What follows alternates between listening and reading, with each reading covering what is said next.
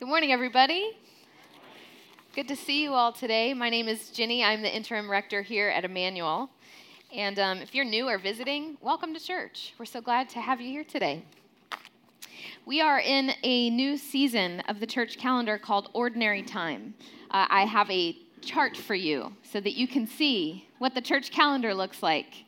So we celebrate and live through these seasons of the church calendar throughout the year. We're always in some season, just like we are, in terms of like the weather.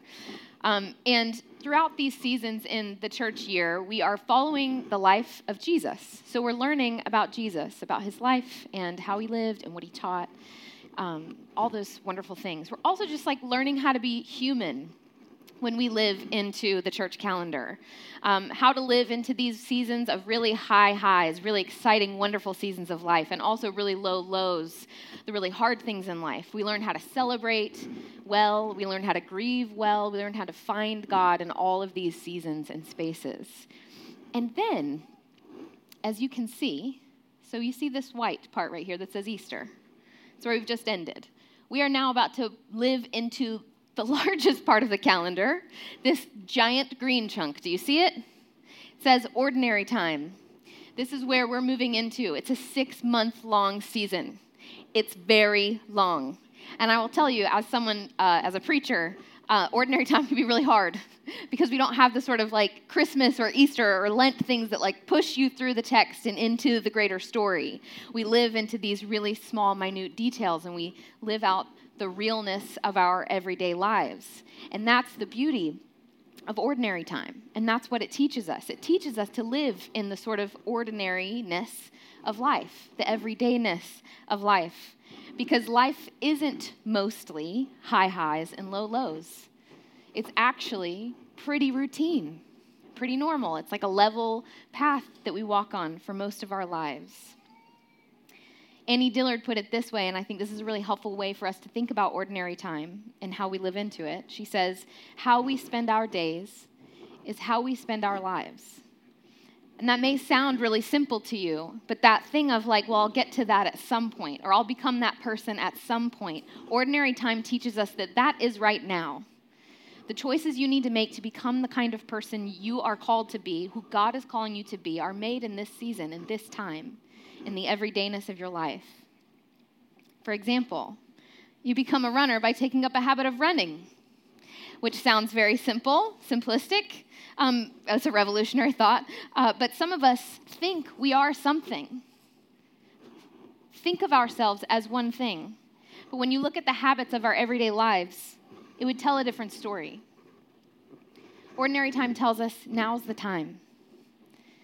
Figure out who God is calling you to be and set your life up in such a way that you become that person, that you build your character, that you begin doing the habits that you always said that you would have. Now is that time for us. We have an Ordinary Time engagement guide. We do engagement guides for the seasons of the church calendar so that you can have some of us are like, yeah, I'd really love to do that and fashion my life in this way, but I need like specific examples.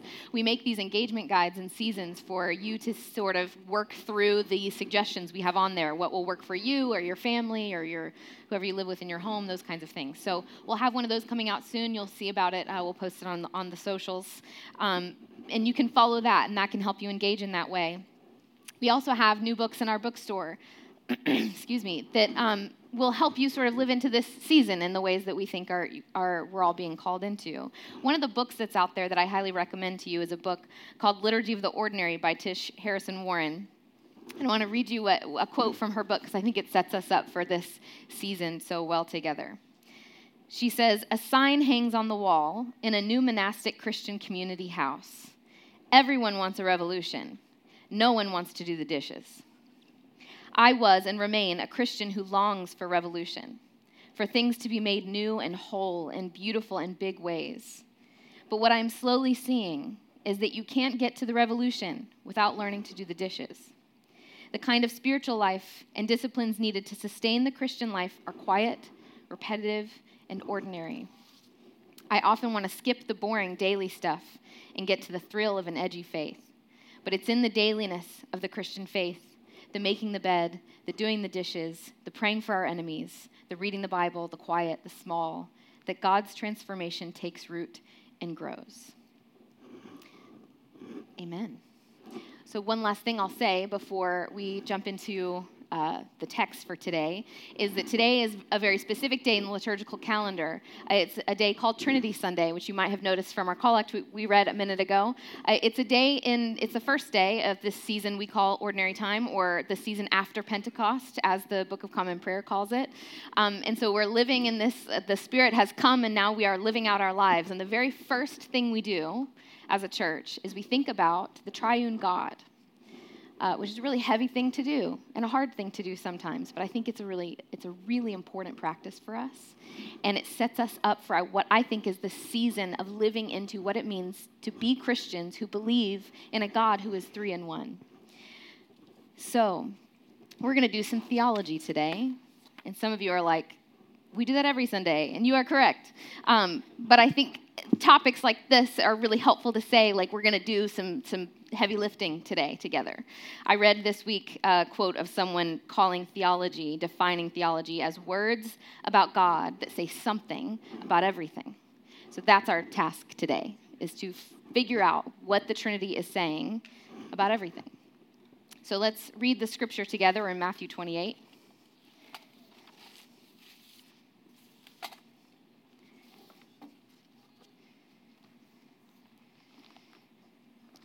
All right. And in our practice of being embodied, if I say something today that you like or that you think is true, or even if you don't, let me know. Helps me be embodied with you all and know that we're together on this. Got it? Especially with things like Trinity theology. Okay.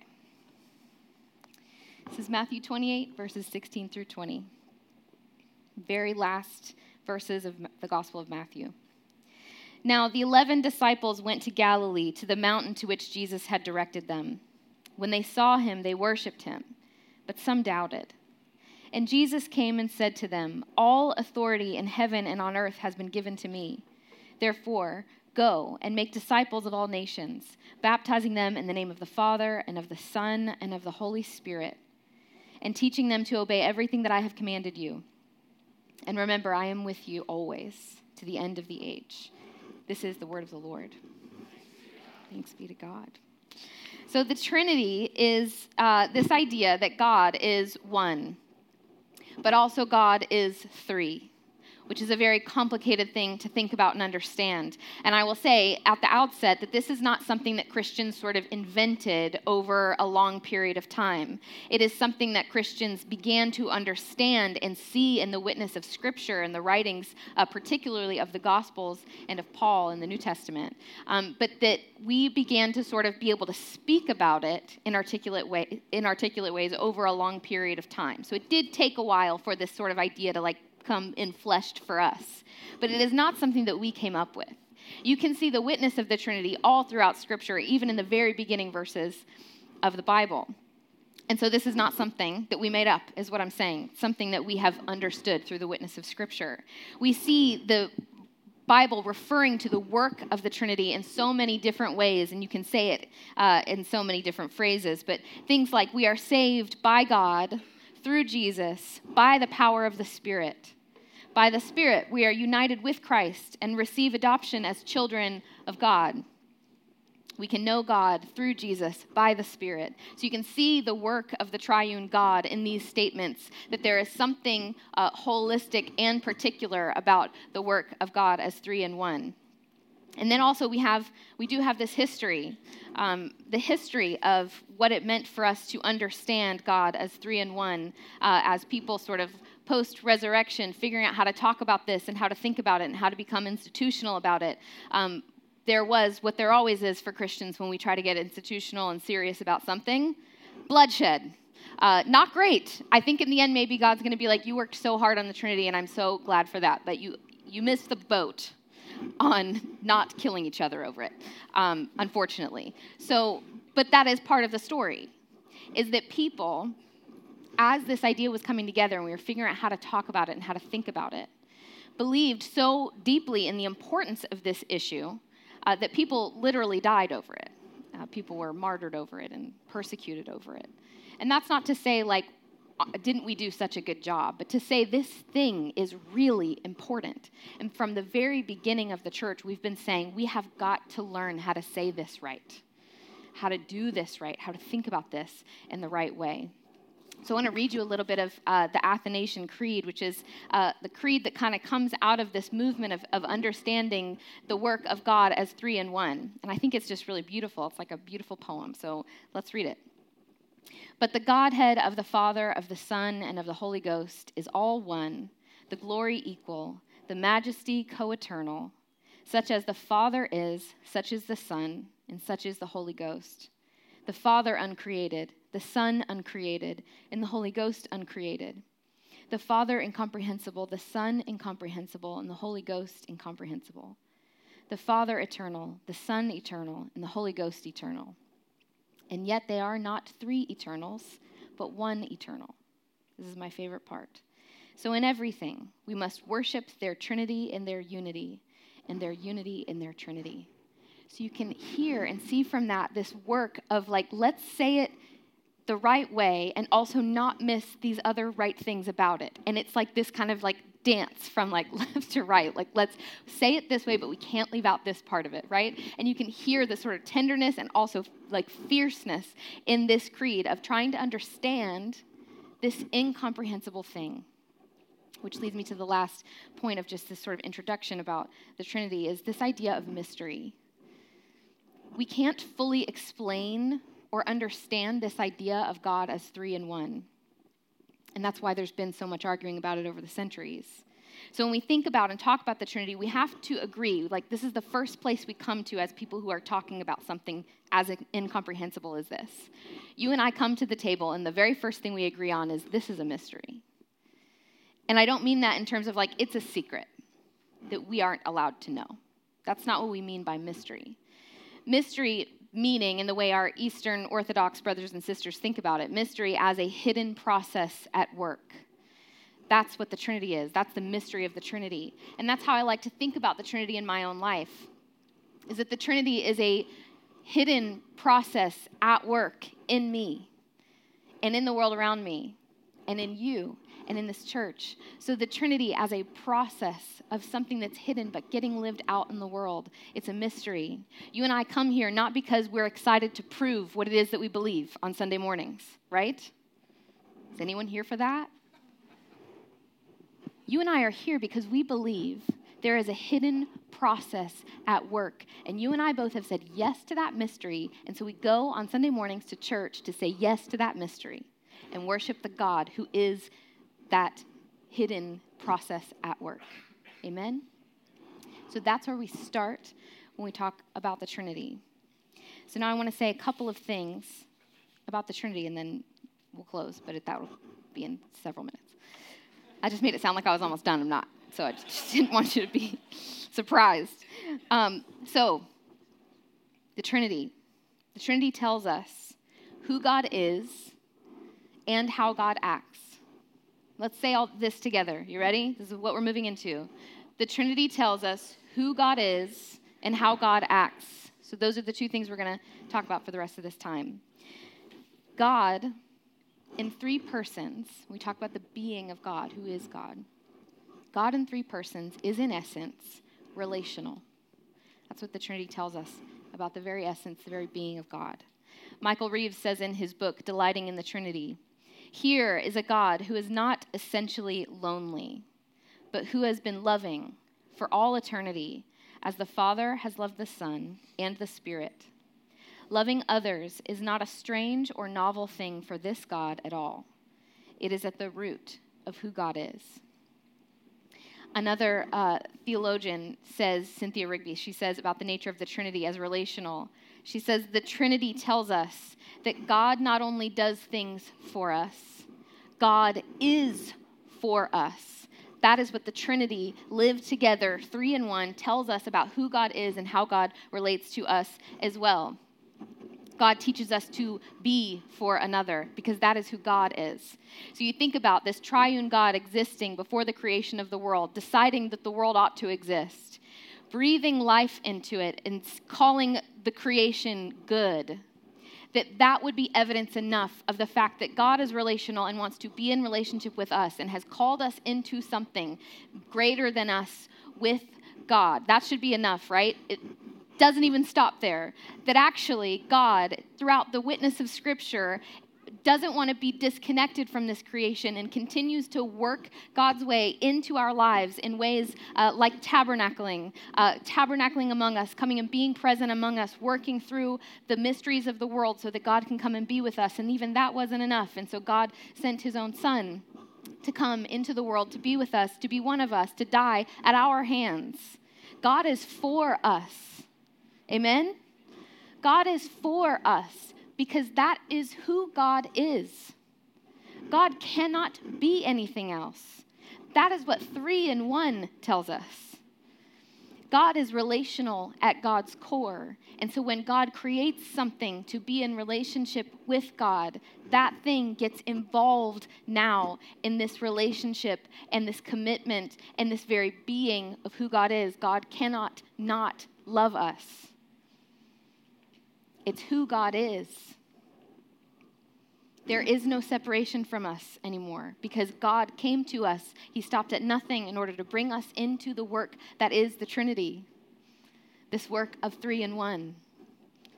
3 in 1 invites people into it, into the thing that's happening in the very heart and presence of God. And because God made us in his image, we are also relational. We are meant to lean outward, to live outward toward each other. Growing into Christ-likeness is not about our own purity and holiness. Growing into Christ-likeness is I'm becoming holy because that's what's best for you. Me being as Christ-like as possible means I am loving you. I'm not building up something, a personal holiness of my own for my own sake because that's what God requires of me. What God requires of me is to love you. And the holiest, most pure version of myself is what will love you best. What will create a world, an environment where you can be loved by me.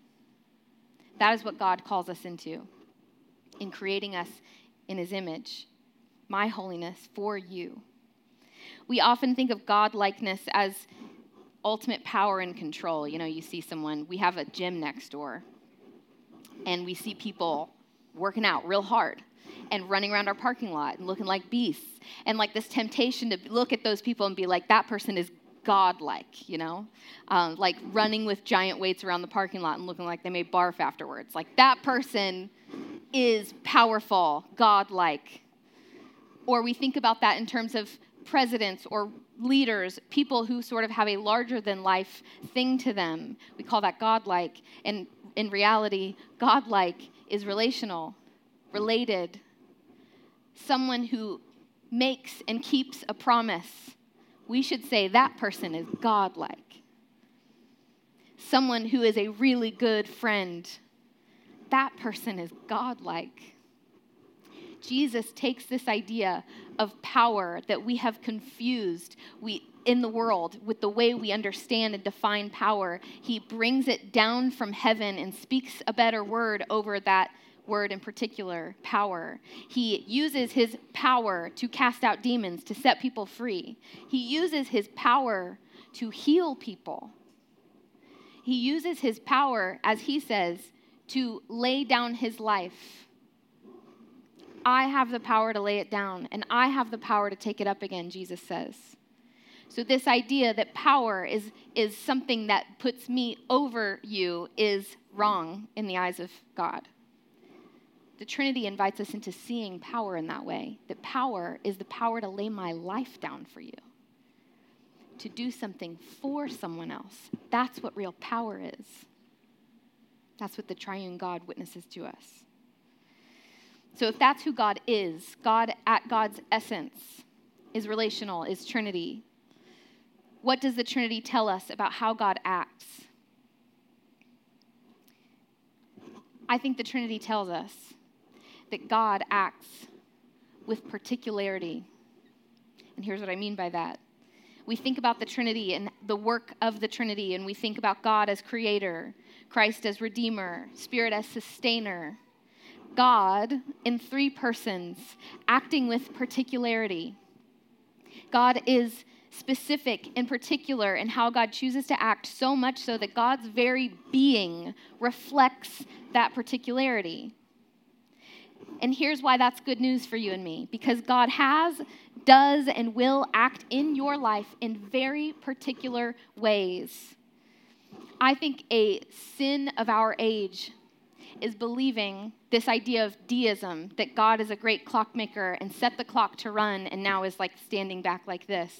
And I know some of us are like, no, I don't believe that. But the way we tend to live our lives 100% says that God maybe acts in your life generally by like holding everything together, and maybe sometimes will like throw something in there to protect you or save you from something. But on the whole, God's very being in your life is general.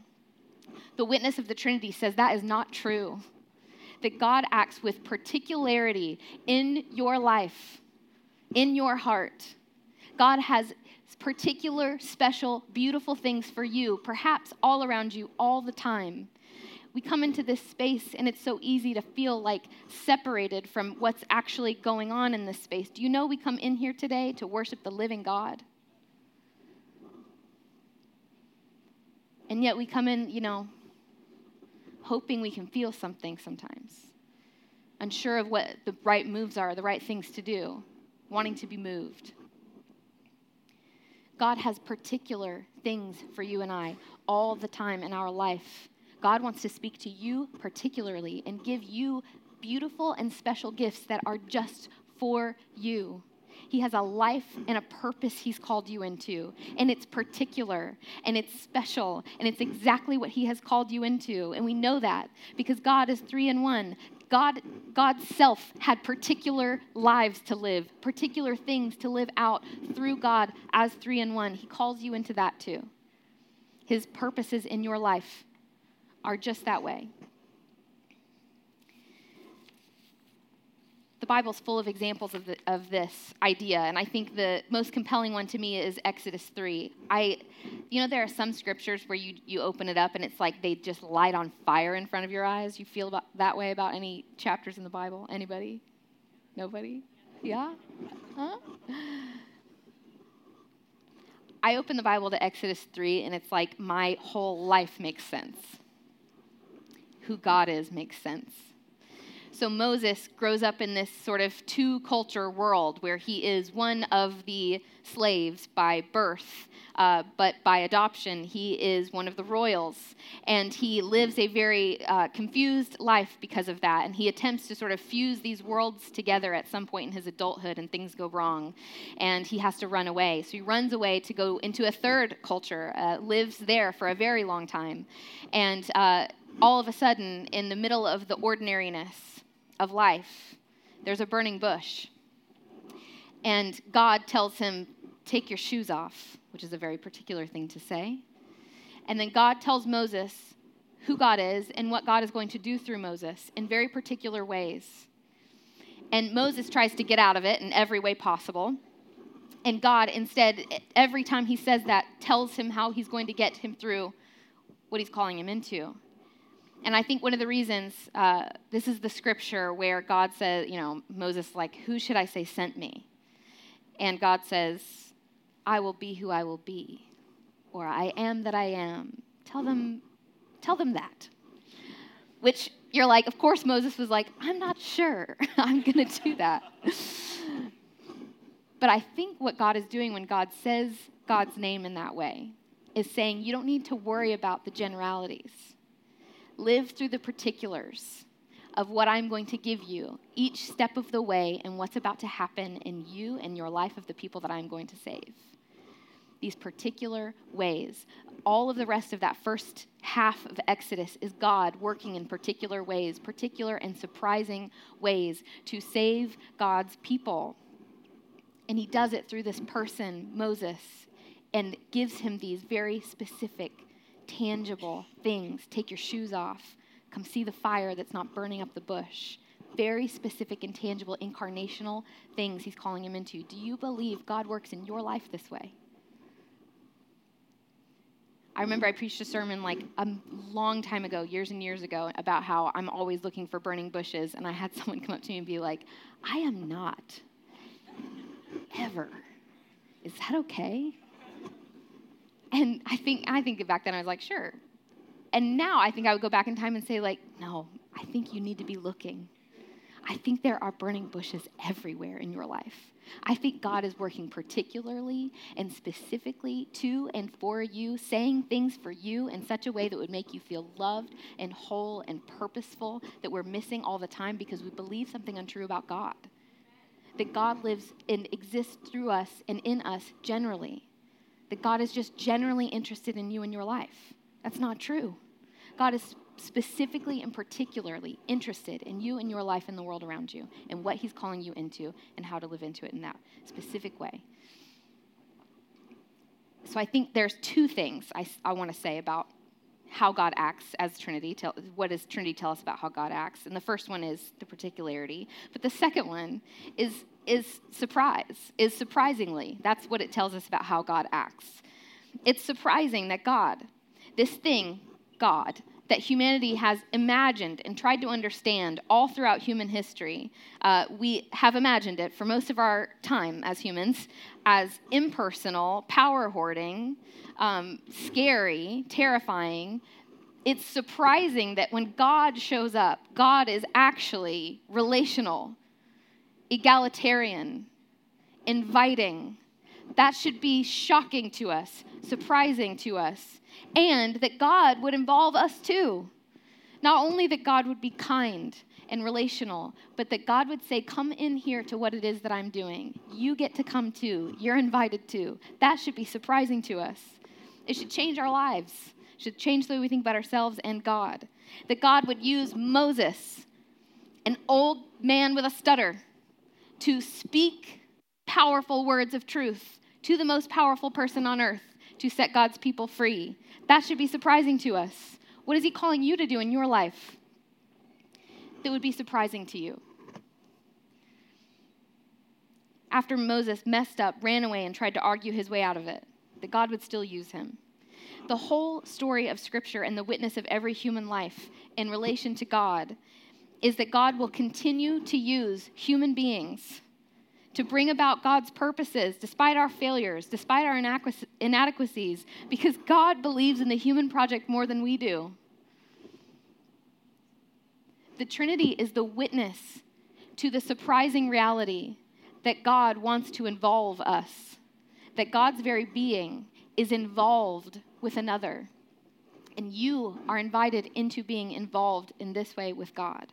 3 in 1 says something about everything. So let me tell you a story just to end our time together.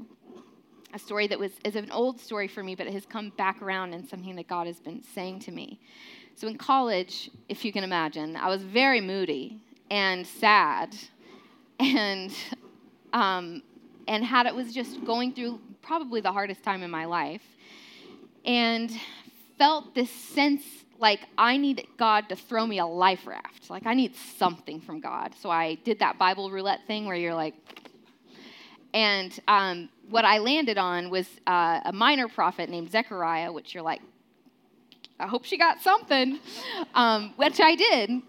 In that text, Zechariah writes, God, from God's perspective, whatever touches you touches the apple of his eye. And I had the sense that that was for me. And to spare you a lot of details, because we'd be here for 15 more minutes, apples, things just started showing up in my life in different ways. And I began to feel like every time I saw one or saw something, it was God just giving me a little nudge, like, I'm here. I'm in your life.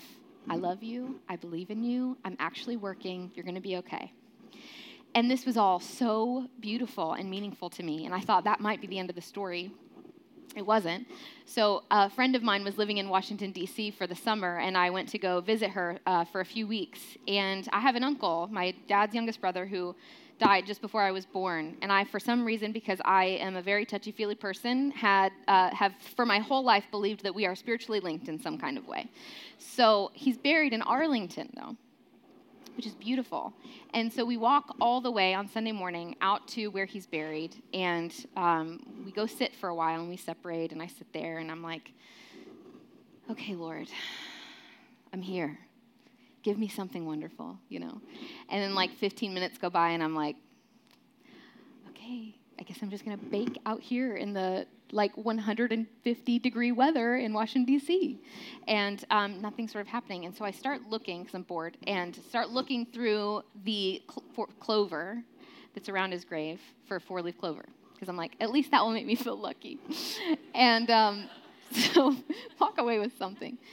So I start looking, and I find this tiny green apple. And was like, whoa. Like it was the very thing that God has been speaking to me there in my hand that I found buried into the earth. And then I look a little bit more, and there's more. And then I really look, and actually, I am completely surrounded on all sides by tiny green apples. I get choked up. The man is buried underneath an apple tree. And I'm surrounded with the thing that God tells me in my life. I love you. I have a purpose for you. I'm going to do something in your life. You are perfect and special to me. I love you. I'm like completely surrounded by this image. And it's always been special and meaningful to me. But recently, I have been walking with a spiritual director, and that's what I sit in every single day before we begin talking about what God's doing in my life. Because she's like, what's the truest thing about you? That it's that God loves you. What is the image that will take you there to believe that? And so that's where I sit for like 5 minutes every time we sit together. And now every time when I pray, it puts me in that place. And that's what I want to say to you about the work of the Trinity in your life and in the world. Like that's the place, not just me, that all of us sit all the time.